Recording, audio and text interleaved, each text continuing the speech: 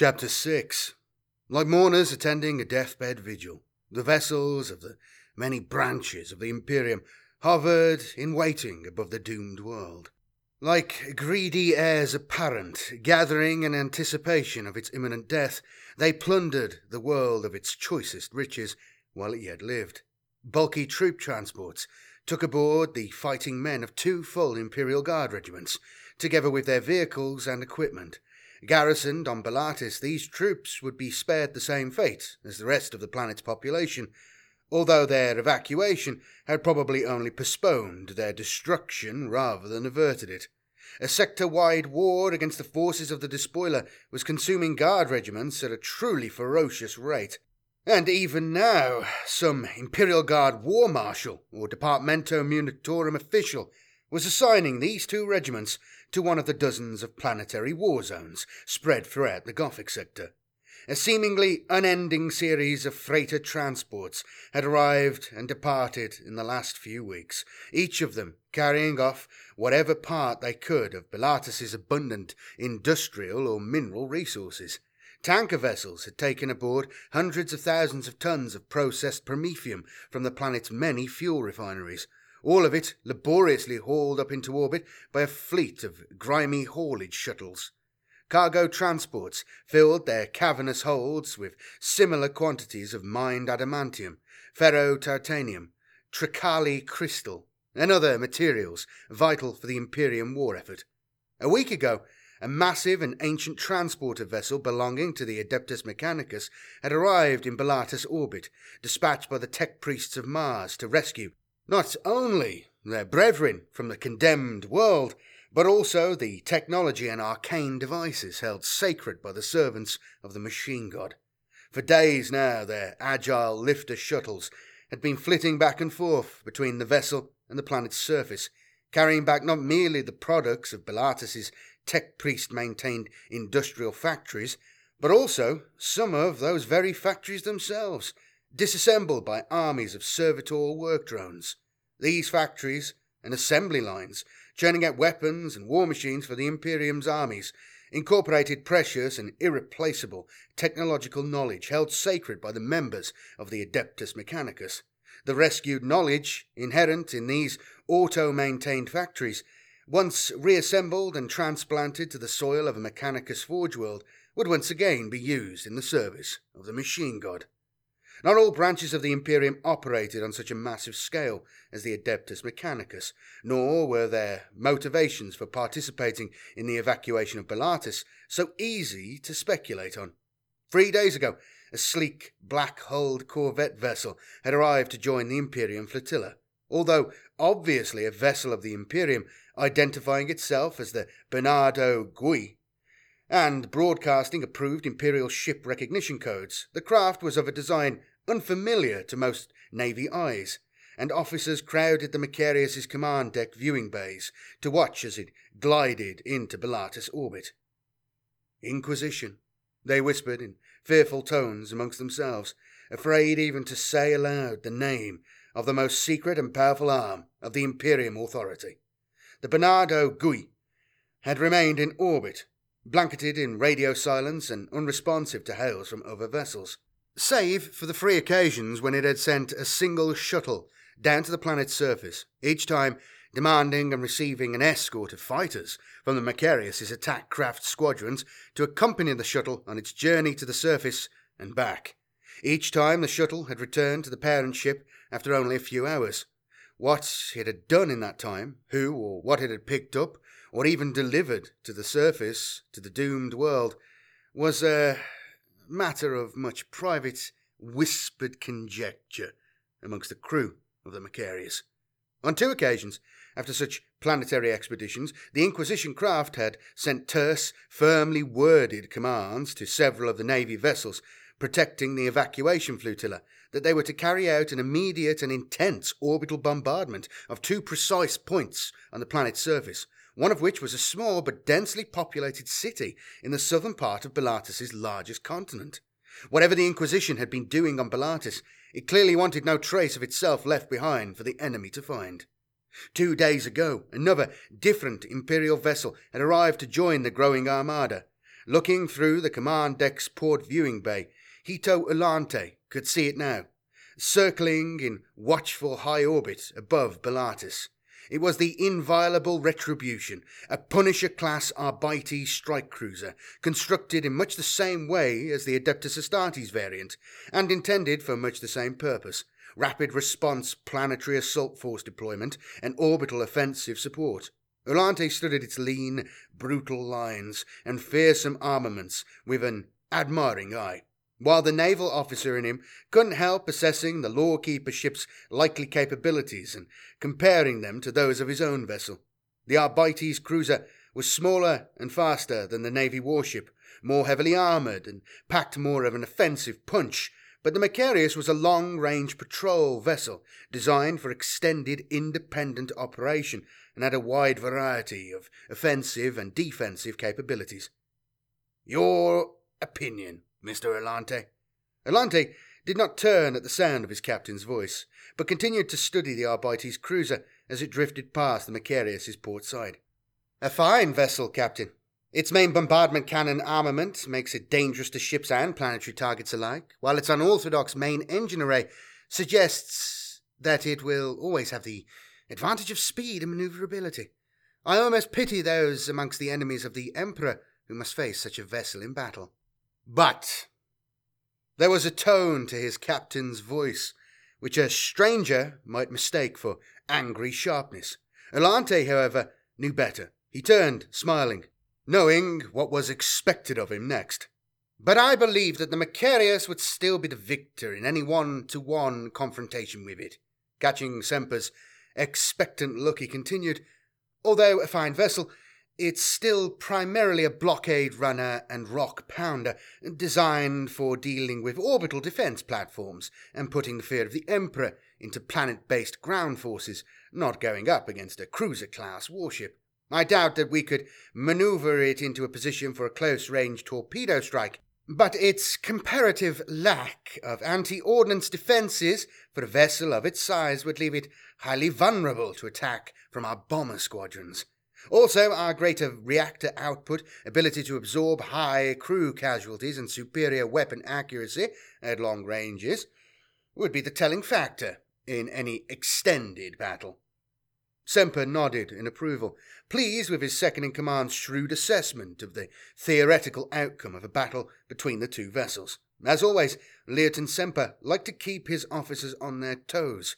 If, sometimes, he made even veteran officers feel as if they were Scholar Progenium cadets standing before a particularly demanding and exacting Preacher-Tutorus taskmaster. And as always, Ulante noted, the captain had ended his private rest period and reported for duty on the bridge long before he had been scheduled to, this time by some 3 hours. Frequently restless, the captain had been even more so since the conclusion of the Battle of Helia Free, and their subsequent reassignment to the evacuation of Bellatis. Ulante knew that something had clearly been troubling the master of the Macarius. He was glad, then, to see his captain apparently in a lighter mood now. Semper stepped up to his customary informal command position, midway on the bridge's central nave, from where he could oversee the operations of the command deck crew. A junior watch officer handed him a data slate, saluting smartly as he did so. But Semper merely cleared his throat and looked to his second-in-command. Your report, Flag Lieutenant. The situation is much as it was, Captain. The final stage of the evacuation is proceeding, and transport vessels Aldemal, Baham, Branus, Haruna, Makiza, Orlando, and Zavich have all signalled that they have completed cargo uploading and are ready to be underway. We expect the other transports to be at a similar state of readiness before the end of the current day cycle. In-system enemy activity. Dragonfels and our own attack craft patrols have reported 2 long-range contacts with enemy raider-class vessels, answered Ulante. Both contacts were in the vicinity of the gas giant belt. Both retreated from any further challenge, although elements of our Fire Drake squadron are currently chasing down a third possible enemy contact. Semper grunted in a lack of surprise. They knew this game of old. The Macarius had spent an earlier part of the war protecting transport convoys from the Wolf Pack pirate fleets that preyed on the main Imperium shipping lanes. Like these enemy vessels, the pirate raider ships specialized in hit-and-run attacks, probing the convoy defenses for signs of weakness, but retreating at the first sign of challenge from the vastly larger and more heavily armed Imperium warships. At present, it was reckoned that 2, possibly even 3, Chaos scout vessels had infiltrated the Bellatus system, advance heralds for the approaching planet killer fleet. Mindful of this, the Imperial Navy ships had spread their strength out accordingly. The Graf Orluk and a sister Lunar-class cruiser, the Borodino, were parked in close orbit above Bellatus, the transport fleet sheltering in the cover of their formidable combined firepower. The Drachenfels and a squadron of Sword-class frigates restlessly prowled the system's outer reaches, searching for those elusive enemy scout ships, while the Macarius circulated in a wide, concentric orbit between the 2 Imperial detachments, launching bomber patrols in support of the Drachenfels' vigil and then looping back in system to offer frigate escort cover for the fleet of shuttles and cargo lifters, travelling endlessly back and forth between the planet's surface and the Imperial transports. So far, the operation was proceeding as planned, although the strain of offering near-constant attack craft support was starting to tell on the crews of the Macarius' Starhawk and Fury interceptor squadrons. "Our current on-board status?" asked Semper. "Satisfactory," replied his second-in-command. Magus Caster Boris reports that the temporary battle damage repairs have been completed and tested to his satisfaction, pending full repair next time we make space dock. Alante paused, Semper instantly picking up on his lieutenant's hesitation. "But there is a potential problem elsewhere, is there not, Mr. Alante? Tell me what it is." "Ship's surgeon Latario reports an outbreak of disease among several crew detachments. So far the outbreak has been exclusively confined to 3 of the lower decks." Semper frowned in displeasure. Outbreaks of disease and plague were far from uncommon aboard the vessels of the Imperial Navy, especially amongst the squalor and filth of a ship's lower decks, but he prided himself on running a clean and adequately disease-free ship. "Does the ship's surgeon know the cause of the outbreak? Was it brought aboard by any of the replacement crew we picked up from the Tonnant?" "That's possible, sir. Most of the survivors from the Tonnant were assigned to replace our crew casualties suffered on those decks now affected by the outbreak," answered Ulante. "What action do you wish to be taken?" "Quarantine the decks in question and send in armsman squads to find and destroy any identified carriers of the disease," ordered Semper. "Tell Latario I expect a full report on the causes and symptoms of this outbreak as soon as possible." Ulante nodded in acknowledgement, just as a communications officer called out, signalling for the 2 flag officers' attention. "Captain, the Graf Orluk has just put out a shuttle carrying Adept Huger of the Departmentum Unitorum. They're requesting permission to dock with us, and Adept Huger instructs that he requires an immediate meeting with you. What orders?" Ulante glanced at Semper, seeing no trace now of the captain's earlier lighter mood, and imagining the orders that Semper would probably dearly wish to issue, if he could. Something along the lines of "armed defense turrets and open fire at will" would probably be close to the mark, mused Ulante. Knowing his captain's strong dislike of rear echelon bureaucracy in general, and Adept Primus Ferdinand Huger, the Departmentum Unitorum official responsible for overseeing the evacuation in particular. "Permission to dock granted," sighed Semper. "Send out a fighter escort to bring our distinguished visitor safely to us. Mr. Alante, form up an honor guard to meet him at the shuttle bay, and see to it that he is greeted with all the pomp and ceremony he expects. Find Commissar Kyogen, and tell him to join us for a meeting in my private quarters. We look forward to hearing what the Honourable Adept has to tell us." The lead Starhawk in the bomber formation probed ahead with its surveyor senses, searching for traces of the target pattern of the retreating Chaos Raider craft. When last reported, it had been moving at speed, turning away to escape the threat of the marauding lance batteries of the Drachenfels, and running for the cover of a nearby gas giant. Since that last contact, the enemy ship had vanished off their target screens, probably cutting its power emissions down to a minimum and drifting into the obscuring shelter of the planet's massive surveyor sensor shadow, or the cover offered amongst the debris of its orbital rings. The 7-strong Fire Drake Squadron, there had not yet been time to replace their losses suffered during the recent Battle of Hellier 3, were coming in on a widespread search and acquire formation. Forward surveyors boosted to maximum intensity, but they were now dangerously close to their full operational limit away from the Macarius. They must either find their target soon, the squadron leader knew, or turn back now if they hoped to make it back to the Macarius on their remaining fuel and oxygen reserves. Inside 6 other bomber cockpits, the pilots of Fire Drake Squadron partially maintained their current course and speed, one eye on the surveyor screens, the other on their fuel and oxygen supply indicators. And then, finally, the order came over the Comnet channel. "Fire Drake to Squadron. Mission is null and void. Break off and return to carrier." In sequence, each Starhawk fired in turn, first its braking jets and then its manoeuvring thrusters, following the lead of the squadron commander's craft and bringing them all on a tight, sweeping turn away from the deep space edge of the Bellatus system and back towards their far-distant mother vessel.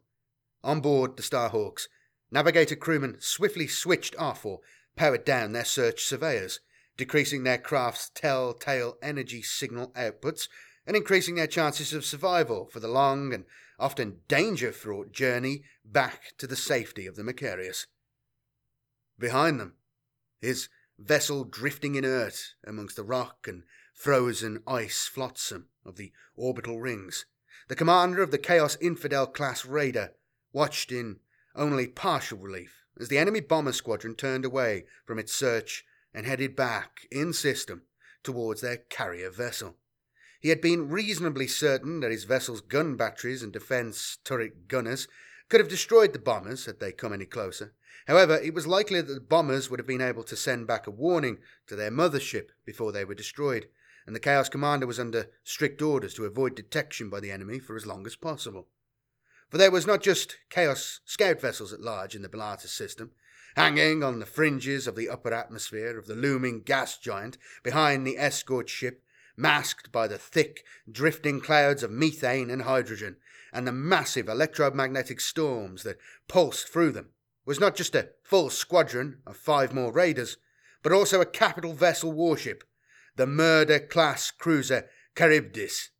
All of them had arrived in the Bellatus system weeks ago, all of them emerging from the warp at a point far beyond the usual system's edge warp-jump beacons, and drifting slowly into the system on low power to evade detection by the Imperium patrols. All of them awaiting the arrival of the planet killer. All of them watching patiently as the followers of the false, weakling Emperor tried to defy the will of the despoiler by rescuing what pitiful number of their own kind that they could from the doomed world. All upon Bellatus would die. None would escape. The despoiler had so commanded. And soon, the lurking Chaos Flotilla would see to it that the War Master's wishes were fulfilled. Chapter 7. Heat, darkness, safety, food.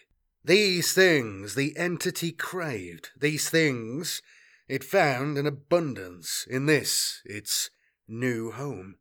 Its previous home, the living vessel in which it had been transported into these metal bowels of its fine new home, lay discarded somewhere in the darkness behind it.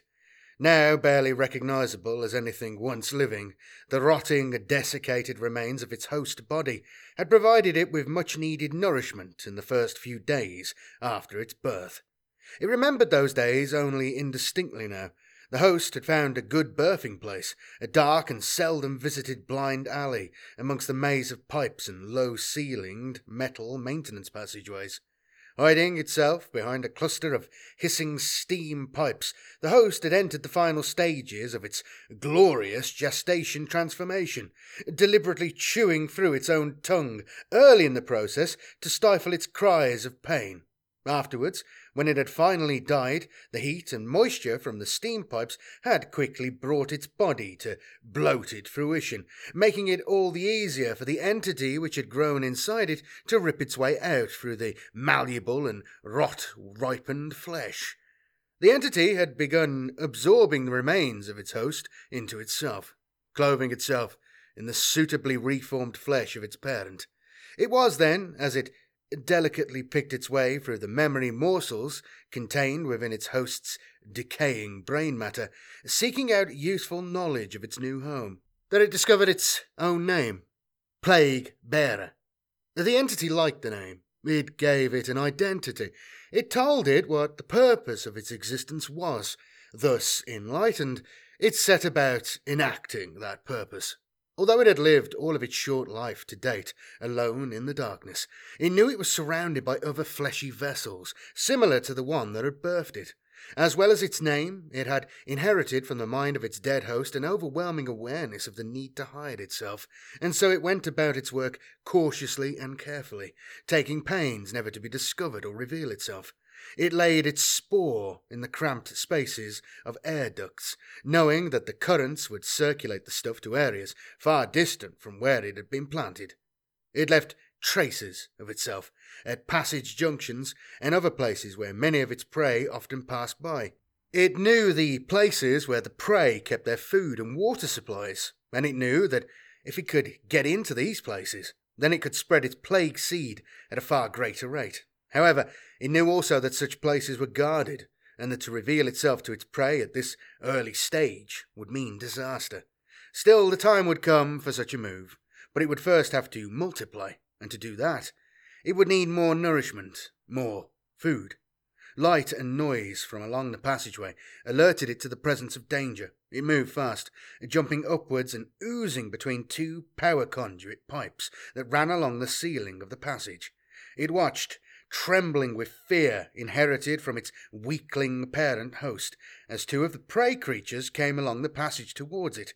They were armed with weapons. The bright lights in their hands were lux lamps, and the strange coverings on their faces were rebreather masks.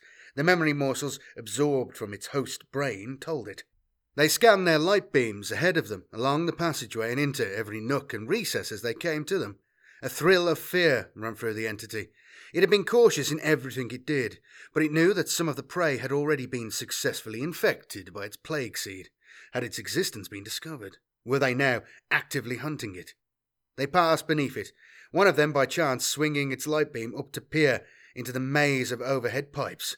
The entity hiding there reacted with an instinct inherited not from its host parent, but from something far greater and more terrible.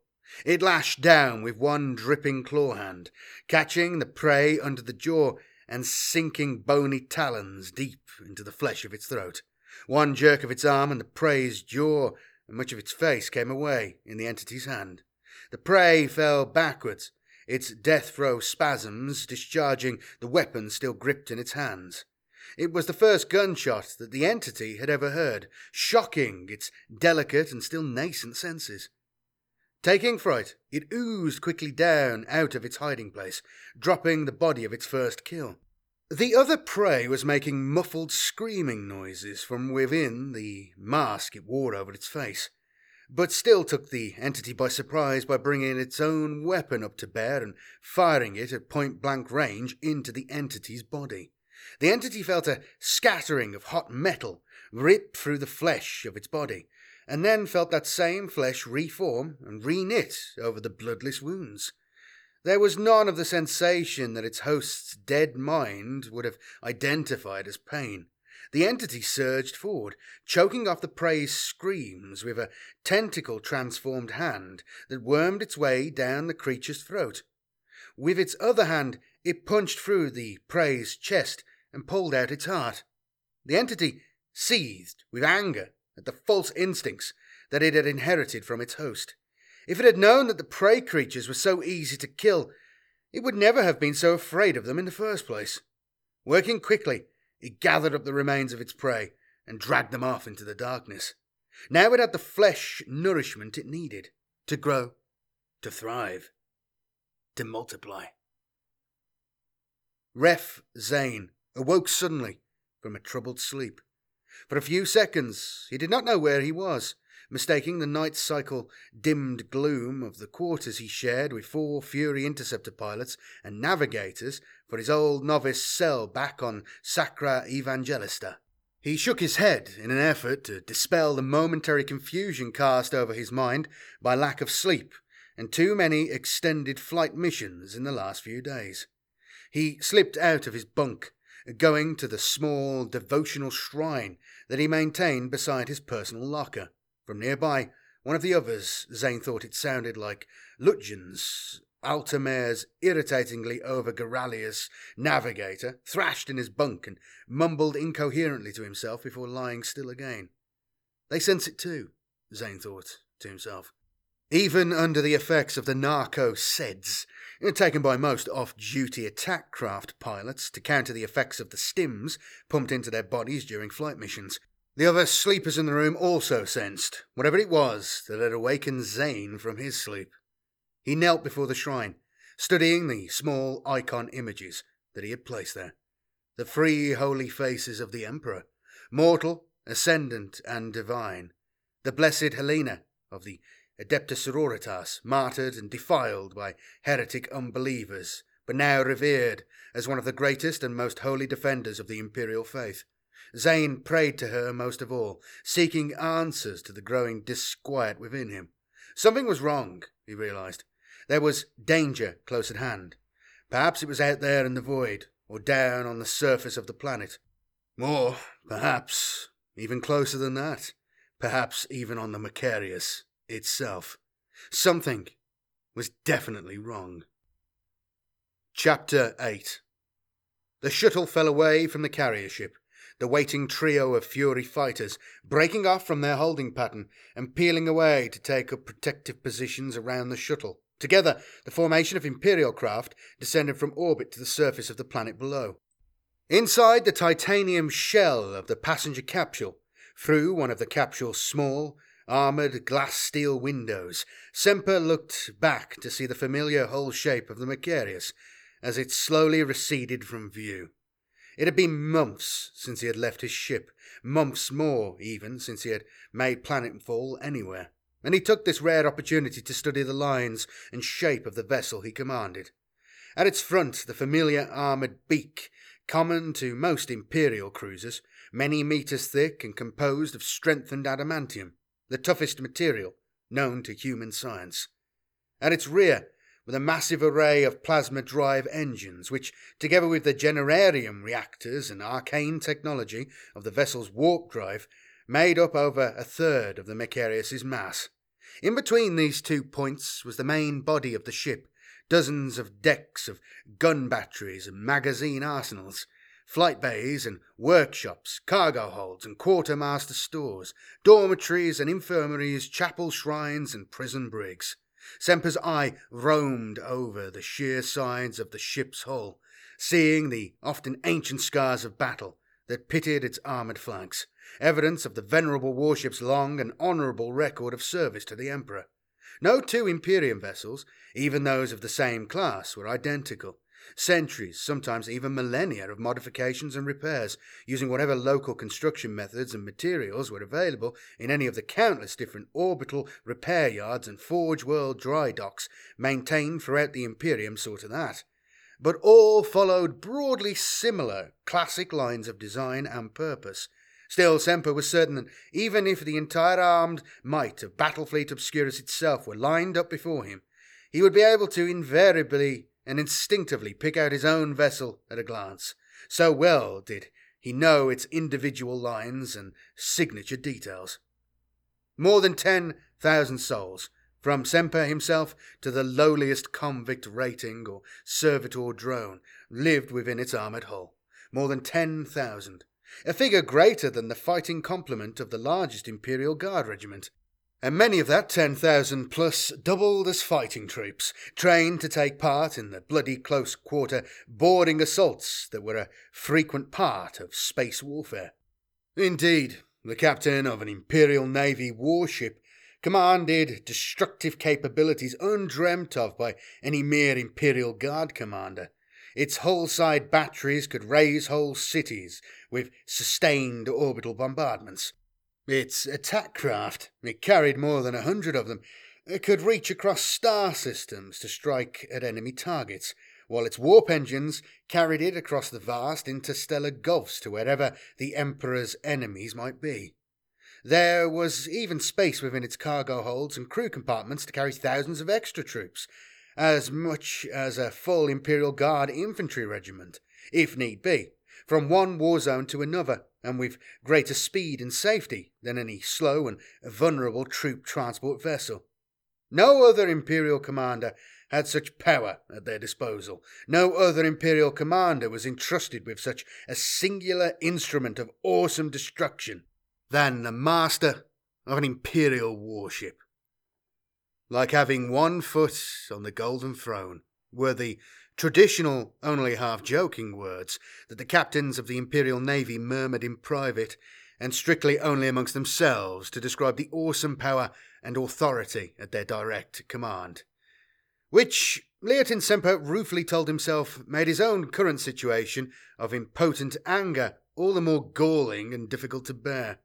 He remembered the words of Yuga when the Departamento Munitorum official arrived aboard the Macarius.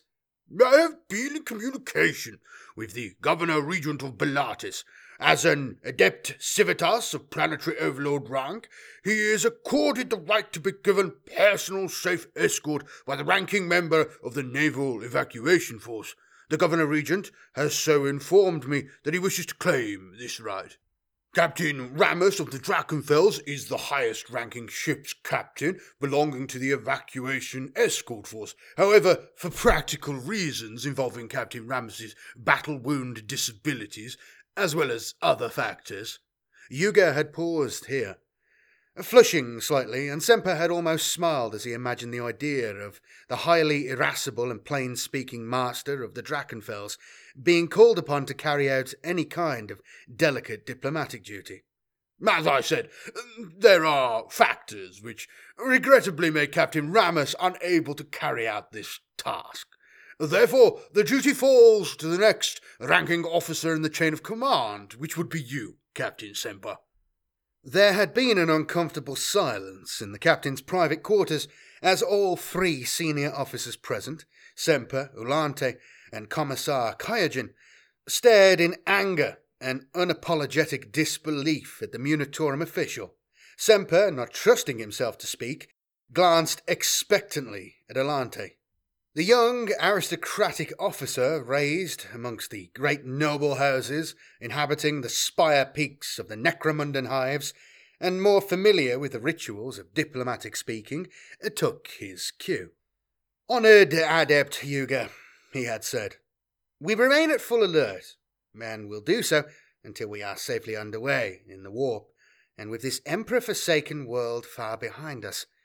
We are running round-the-clock attack craft missions, and we are currently overseeing the final preparations for the evacuation fleet's imminent departure. There are already several enemy scout vessels probably in hiding within this system, and at any moment a full enemy fleet together with their new and supposedly invincible weapons platform may emerge from the warp to attack us." Ulante paused, looking directly at Hyuga, his voice taking on a harder and more scathing tone.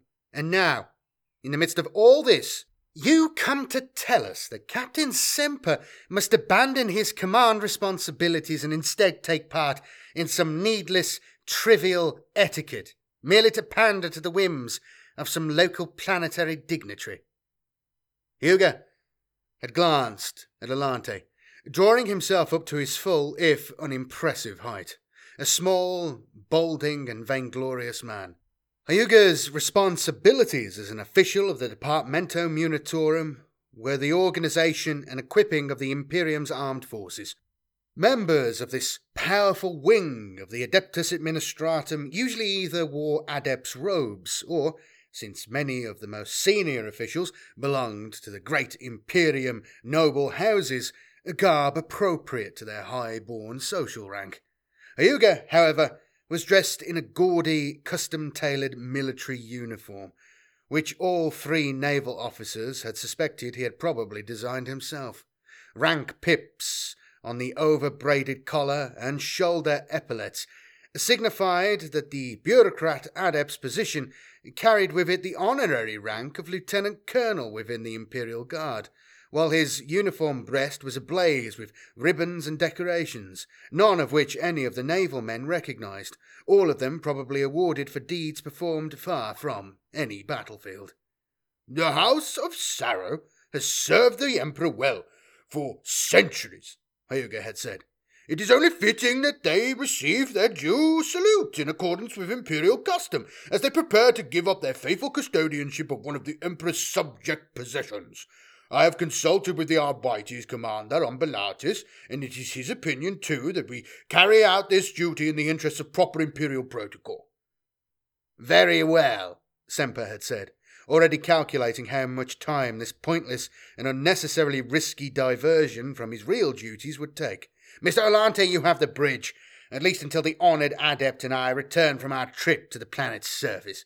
"You misunderstand, Captain." Hyuga had smiled apologetically.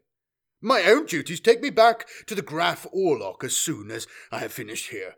I still have many details to attend to before the evacuation can be counted as completed." "I am afraid that won't be possible." This time it had been Semper's turn to smile, if only in feigned apology.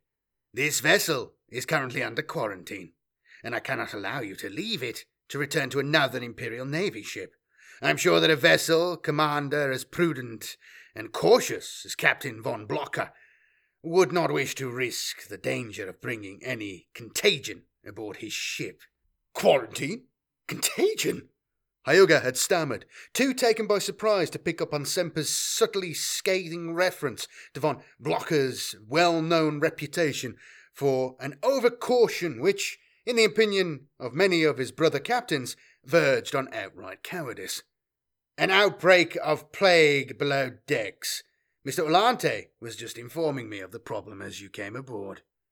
"Indeed," Olante had said, smoothly picking up his captain's intent. "A somewhat virulent strain, one that has so far defied our ship's surgeon's efforts to fully contain it. While the risk of infection to you so far is small, the longer you stay aboard the Macarius, the greater the risk must become, and since Navy quarantine regulations forbid you returning to the Graf Orlok, then it would be to your advantage to accompany me to the surface of Bellatis," Semper had finished. "Not only would I have the honour of accompanying the Governor-Regent back to orbit, but I would have the privilege and pleasure of knowing that I was also safeguarding your personal well-being into the bargain." The colour visibly drained from the bureaucrat's face at the thought of setting foot on the surface of the doomed and chaos-engulfed world below. Looking around, his panicked gaze fixed on the imposing and so far silent figure of Kyogen. "Commissar!" he had bleated. "This is outrageous! I demand at once that you see to it that I am given safe escort off this ship and back to the Graf Orlok." Kyogen, towering over the smaller man, looked down in contempt at the bureaucrat, casting a glance over Hyuga's rows of administratum decorations. The Order of the Gothic Star, Battlefleet Gothic's highest award for valour, hung from his uniform breast, and Semper too wore the same decoration. Neither man wore the medal for reasons of vain pride, merely as simple statement of the personal authority by which they expected their commands to be carried out by other, lesser servants of the Emperor. "There is an outbreak of disease, and naval regulations are quite explicit on such matters. It is my duty to see that those regulations are kept, too, by force, if necessary." Kyogen stepped forward, leaning down into Hyuga's face. "Better to take your chances with the captain, honoured adept. Who knows? Perhaps you may be able to award yourself a real battle decoration when you return." Semper glanced up, seeing the still white-faced bureaucrat sitting strapped into an acceleration harness across on the other side of the spacious passenger capsule. Hyuga's two scribe adept assistants sat behind him, both of them looking just as nervous as their master. The temperature inside the cabin was increasingly noticeable, and the entire shuttle bucked and shuddered violently on its high-speed descent down the gravity well and into Belartus's atmosphere. All three Administratum officials looked as if they thought that the shuttle would tear apart around them any second. Probably more used to slow, cruising descents aboard luxury Administratum craft than a high-speed Navy shuttle drop into a war zone, thought Semper. Aside from Semper and the Departamento Munitorum officials, there were 4 other occupants of the passenger cabin, all of them dressed in dark grey-blue uniforms featuring the blue rank sashes of a Navy petty officer. 3 of them were petty officer class armsmen, Semper's familiar bodyguard retinue, who accompanied the captain wherever he went on the Macarius. Semper often wondered which of these dependable but dull-witted watchdogs was Kyogen's secret informer, reporting back to the ship's commissar on the captain's every move and utterance. Probably Rahn, the least dull-witted of them, Semper thought. Or possibly even all 3. Whichever it was, all 3 were united in purpose now, staring in sullen and hostile suspicion at the 4th figure slouched in the row of seats across from them, his muscle-bound form squeezed into a petty officer's uniform, Stranovar Underhiver and Lubyanka prison gang tattoo markings clearly visible on the exposed parts of his skin and his wrists and neck, and with the faint but unmistakable aroma of chewed taji root permeating the air around him. Maxim Barossa cut a strange and distinct figure from the other occupants of the shuttle. Semper was still unsure why at the last moment he had relented to his second-in-command's urgings and decided to take the flag lieutenant's personal bodyguard with him, in addition to his own usual armsman protectors. The man was a savage thug, little better than the scum of the convict work gangs that carried out many of the more brutal and menial labour tasks aboard the Macarius. Emperor alone knew how he ever made the rank of petty officer, but there was a predatory danger and intelligence about him that made Semper suspect that Barossa was, as Alante had suggested, a good man to have on your side. One of those rare breed of born survivors who always seemed to find a way out of even the most extreme situations, and if you were lucky and stayed close by him, perhaps might even take you with him while he was about it. Semper turned his attention to the view out of the small cabin porthole. They were deep within the planetary atmosphere now, passing through the thick cloud layer that covered much of Belartus's equator regions during the planet's apparently frequent monsoon seasons. Little to nothing was visible for the next few minutes, and then suddenly they dropped through the bottom of the cloud ceiling, and the panoply of Belartus's capital city of Medina was spread out beneath them. Semper saw neatly laid out hab zones and commerce districts built in a radial pattern, spreading out from the central rocky spire of what must be the planetary governor's palace. Wide avenues bisected and divided each civic district, but Semper could clearly see the columns of refugees which choked those central thoroughfares, and the barricades and makeshift defence walls that had been placed across many of them to stem the human tide flocking into the stricken city. Even from this height, Semper could discern the telltale swirling patterns of human melee, signifying large-scale combat around those barricades. Elsewhere, the scars of anarchy and civil war were evident across the face of the city. Fires burned out of control everywhere. Several districts were bombed out ruins. Most of the bridges across the wide river dividing the city had been destroyed, and to the north a large industrial area was ablaze, casting a pall of poisonous black vapour across that entire quarter of the city and the suburbs and countryside beyond. Looking at the evident chaos and destruction that had engulfed not only Medina but this entire world, Semper felt secret despair rising up within him once more. Despair at the course of the war, at the odds against them, and most secretly of all, at the way it was being conducted by the Imperium forces. After the victory at Helia System, when the Macarius and its sister ships had repulsed the invasion of Helia III, he had dared to hope that the Imperium was at last going on the offensive, striking back at the Chaos forces rather than merely holding the line against them. It had been Semper's recommendation that the remnants of the retreating Chaos Warfleet be pursued into the warp and ruthlessly hunted down and destroyed before they could regroup to form the nucleus of another invasion armada. Instead, the Macarius and several of the other ships had been ordered to take part in the evacuation of Bellatus, and now, rather than even merely trying to hold their line against the enemy advance, it seemed to be Battlefleet Command's intention to abandon entire worlds to the wrath of the despoiler.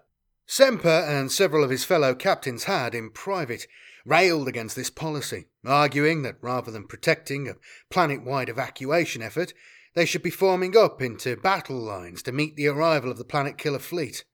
With whatever support could be spared from other battle groups, they could mount an effective defence of the Bellatus system, if not defeating and destroying the Planet Killer fleet, then at least driving it back into the warp.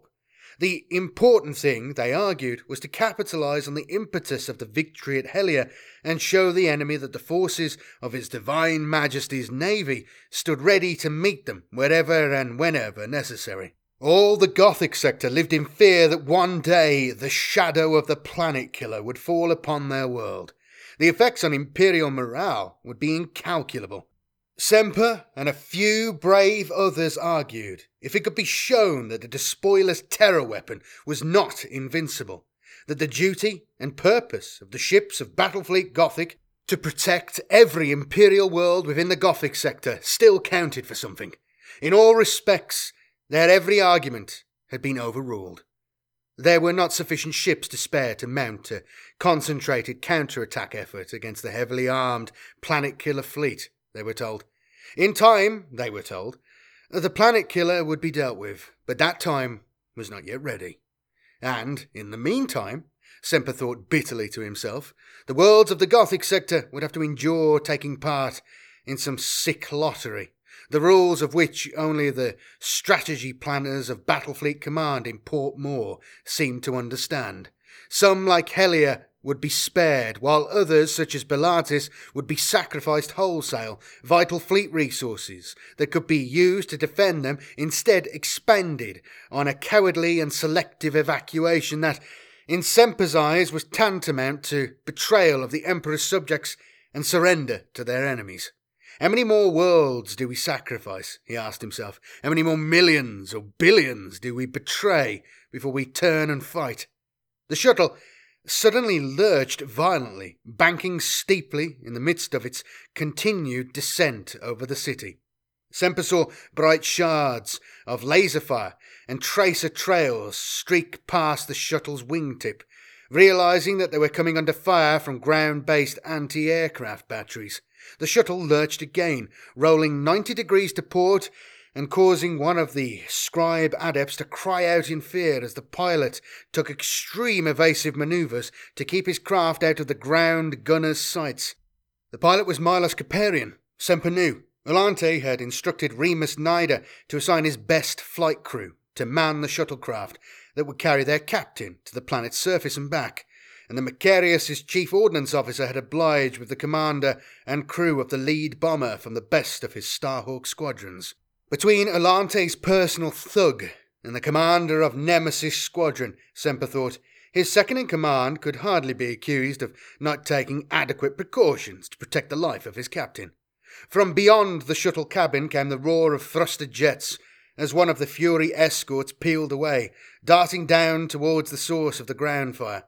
A variant of the normal deep space fighter, Fury design, and specially adapted for planetary atmosphere operation, it glided in across the rooftops of the burning city, zeroing in on its target.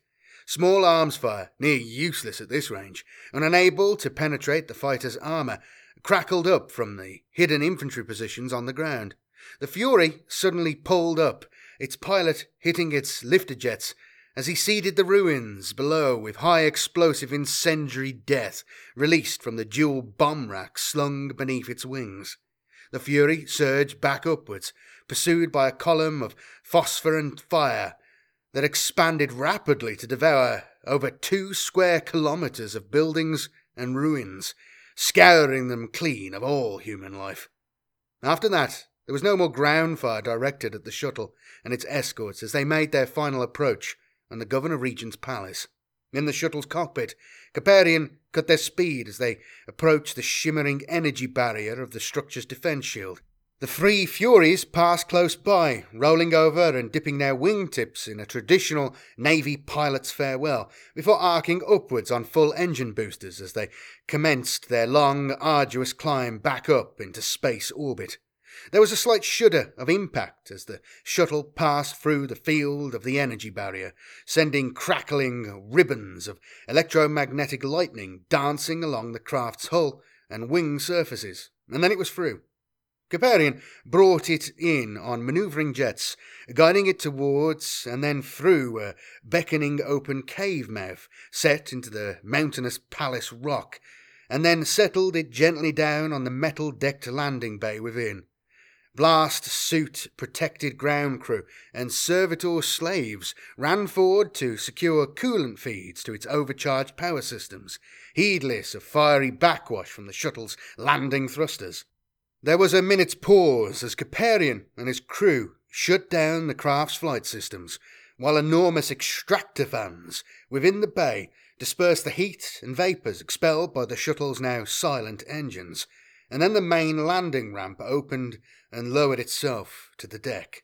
Semper's bodyguard were first to descend, stamping their boots noisily on the ramp's metal surface and glancing suspiciously around them. Semper came next, Maxim instinctively falling into step behind, and Hyuga and his two adepts following.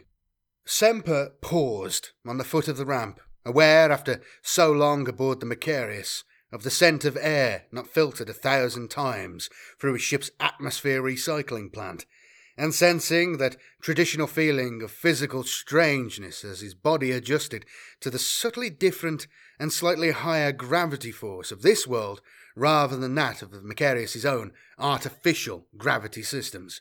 In time, he knew, would come the momentary sensation of agoraphobic fear when, after being used for so long to being enclosed by grey bulkhead walls and metal decking and ceiling, he stood, for the first time in many months, beneath open sky. Not that he planned on being on this world long enough for that to happen, he reminded himself. Semper stood to attention as an authoritative and daunting figure in black carapace armour and visored helm strode forward to meet him. Semper saluted formally, clicking his booted heels together, Navy style, as he did so. Lieutenant Semper, His Divine Majesty's ship Lord Solar Macarius. Byzantine, Marshal Primus Adeptus Arbites, the figure answered, returning the salute and then taking the Navy man by surprise by offering a gauntleted hand in welcome. My apologies, Captain Semper, said the arbitrator, but it is because of me that you were summoned here on this fool's errand. What do you say we get this charade over with as quickly and painlessly as we can? Chapter 9. Khoisan kicked aside the corpse of a Belatis Planetary Defence Force trooper as he stepped through the blasted open doors of the underground missile silo. The defenders of this silo, and the others hidden amongst the slopes and valleys of these hills, had fought hard, but Khoisan had been unstinting in his attack, throwing forward wave after wave of cultist attackers. He had personally led the principal attack, PDF deserters leading him and his troops on secret back routes through the labyrinth of defence tunnels that honeycombed the area to mount a surprise assault on the main command bunker. The bunker had fallen quickly. The slaughter inside its rockcrete passages and chambers had been appalling. Khoisan remembered with a smile how the hand-picked force of his most fanatical followers had fallen with wild abandon on the unprepared defenders, and the other satellite silos and bunkers had succumbed in quick succession. Seizing control of the defence network's central wirenet communication systems, and piping through to the other bunkers the screams and shrieks of those unfortunate enough to be taken alive during the attack on the command bunker, had, thought the Chaos Champion, been a masterstroke in demoralising cunning. Khoisan had arrived on Belatis over a year ago, coming to the world via the secret and hidden routes known only to the most arcane followers of the gods of chaos, At first he did not know what his purpose was, only that the currents of the warp and the will of the dark things that dwelled within it had drawn him here. But he had immediately set to work. He had formed the world's scattered groups of chaos followers into an organised network of underground cells, terror groups ready to strike at the heart of the enemy's resources. He had reached out and found the weak and corruptible within the ranks of the great and good of Bellatus, turning a few of the most vital placed and easily malleable to the cause of chaos. Under his direction, they had spread the secret gospel of the powers of the warp amongst those beneath them. In short, he had prepared the way, and now the forces of the warp had made manifest their divine intent for this world and for their servant, Khoisan the Faceless. The planet killer was on its way. All upon Bellatus would die, but their deaths would provide the motivating psychic energy to elevate Khoisan to his final reward. He would ride on the wings of the psychic death scream of this world's inhabitants, allowing it to carry him up into the far reaches of the warp, where he would be gloriously reborn as one of the greatest and most powerful servants of the gods of chaos, as a demon prince of chaos. Khoisan staggered, feeling the flesh beneath his rune-inscribed power armour split and convulse, feeling his chaos-changed innards flex and twist into even stranger new forms and purposes. With an effort he concentrated, trying to bring his rebellious physical form back under control. The cowl of featureless skin that covered the portion of his skull where his face should have been, creating semi-formed flashes of myriad other, often horrific flesh masks that the champion had worn over his millennia of service to the cause of chaos. Khoisan could pass for a normal human when it suited him. The ability to control his shifting flesh forms was a boon granted by his devotion to Lord Tzeentch, the Changer of the Ways, but most of the time it suited him to maintain this faceless facade. "Master!"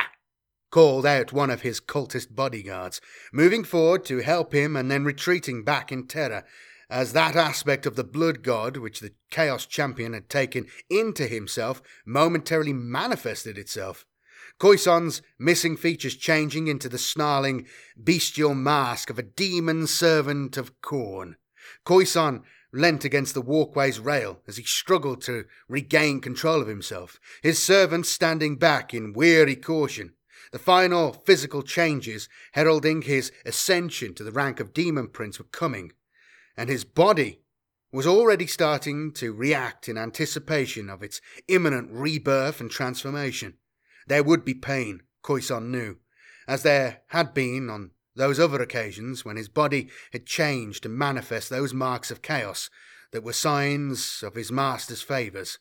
But it would be as nothing in comparison to the almost limitless power that would soon be his. Khoisan beckoned one of his cultist lieutenants forward. In his previous life, just 2 months ago, the man had been a prosperous merchant from one of the industrial combines that dominated Bellatus's most northerly continent. Now he was a devoted follower of Chaos, who had used his position to smuggle thousands of cultists posing as migrant workers into Medina, arming them with weapons manufactured in his combine's workshops, stockpiled in his commercial warehouses throughout the city. Another faithful servant, thought Khoisan. Another fool who thinks I will save him from the despoiler's weapon.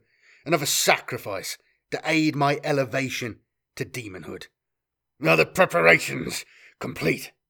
growled Khoisan, his voice still thick with the last few lingering traces of the cornate demon that had briefly surfaced from inside him.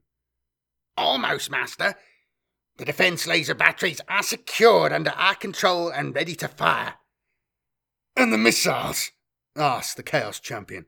"The arming codes provided by our agents in the Governor's Palace have proved to be most satisfactory. 6 of them here and over 10 in the other silos.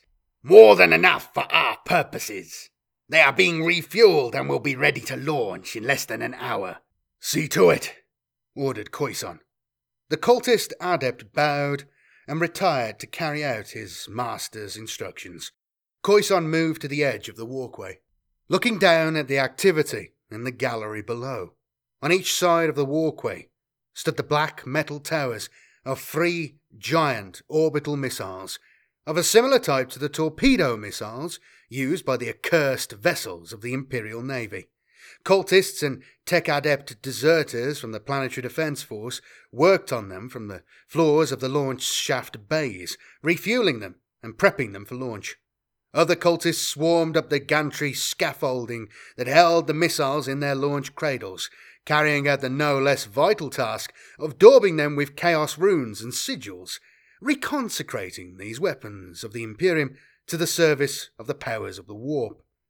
More than enough for our purpose, thought Khoisan, knowing that within the hour these powerful weapons, intended to defend Bellatus from orbital attack by enemy vessels, would be thundering their way towards a very different kind of target. By that time, of course, he would be far from here. After the initial shock of the attack, the wrath of the orbiting Imperial warships would be swift and summary, and the reinforced rockcrete walls of these underground silos, and the 100 metres of rock and soil above their heads, would offer little protection from sustained bombardment from the gun batteries of a capital-class warship. Khoisan turned away, signalling to his bodyguard that it was time to return to the Gravhopper waiting to take him to Medina. He took one last look at the scurrying activity around the giant deadly missiles, seeing no difference between the still living cultists working there and the corpses strewn at his feet. To the faceless one, they were all the same. All sacrifices, all additions to the pyre of corpses, which he must scale on his ascent to demonhood. And there we have the latest part of this little adventure we're on. Just so you know, the second novel has arrived, the sequel to this. There's 2 books. So yeah, that's going to come at some point. Maybe not straight away, but we'll see at some point. Oh God, I burped. The amount of burps I have to cut out of this, because I have to drink while I'm doing it to keep my mouth from going dry so I can talk. So then I burp a lot. Anyway, I'll cut them all out, mostly. But yeah, anyway, thanks for watching. I hope you are enjoying this. Thank you for your continued support. If you would like to support the channel, and you're not already, like these fine gentlemen are, whose names are going by, and to you guys, thank you ever so much. It means the world. Please do consider becoming a YouTube channel member by clicking the join button below, or on Patreon if you like, or just look in the description. There's various different means you can support the channel if you like. But please, if you can't do that, and let's face it, I understand. If you can't do that, then please do like the video at least, and subscribe if you're not subscribed, and let me know in the comments what you think. These things all help the channel. I really appreciate it. I'll be back again with more stuff soon. And again, thank you to everybody who's supporting the channel. Your name's going by here. Honestly, means the world. Really, really, really helps. And you've got my eternal gratitude. And I'll be back again with more stuff soon. It's probably going to be about 4 parts. There's probably 4 parts. There's at least 3, maybe 4. We'll see how things pan out. But at least 3 more parts to go of about like an hour or so. So yeah, they're coming regularly soon. Boom, boom. We got through this quick. It's gone really quick, I think. Anyway, I'll see you later. Bye-bye.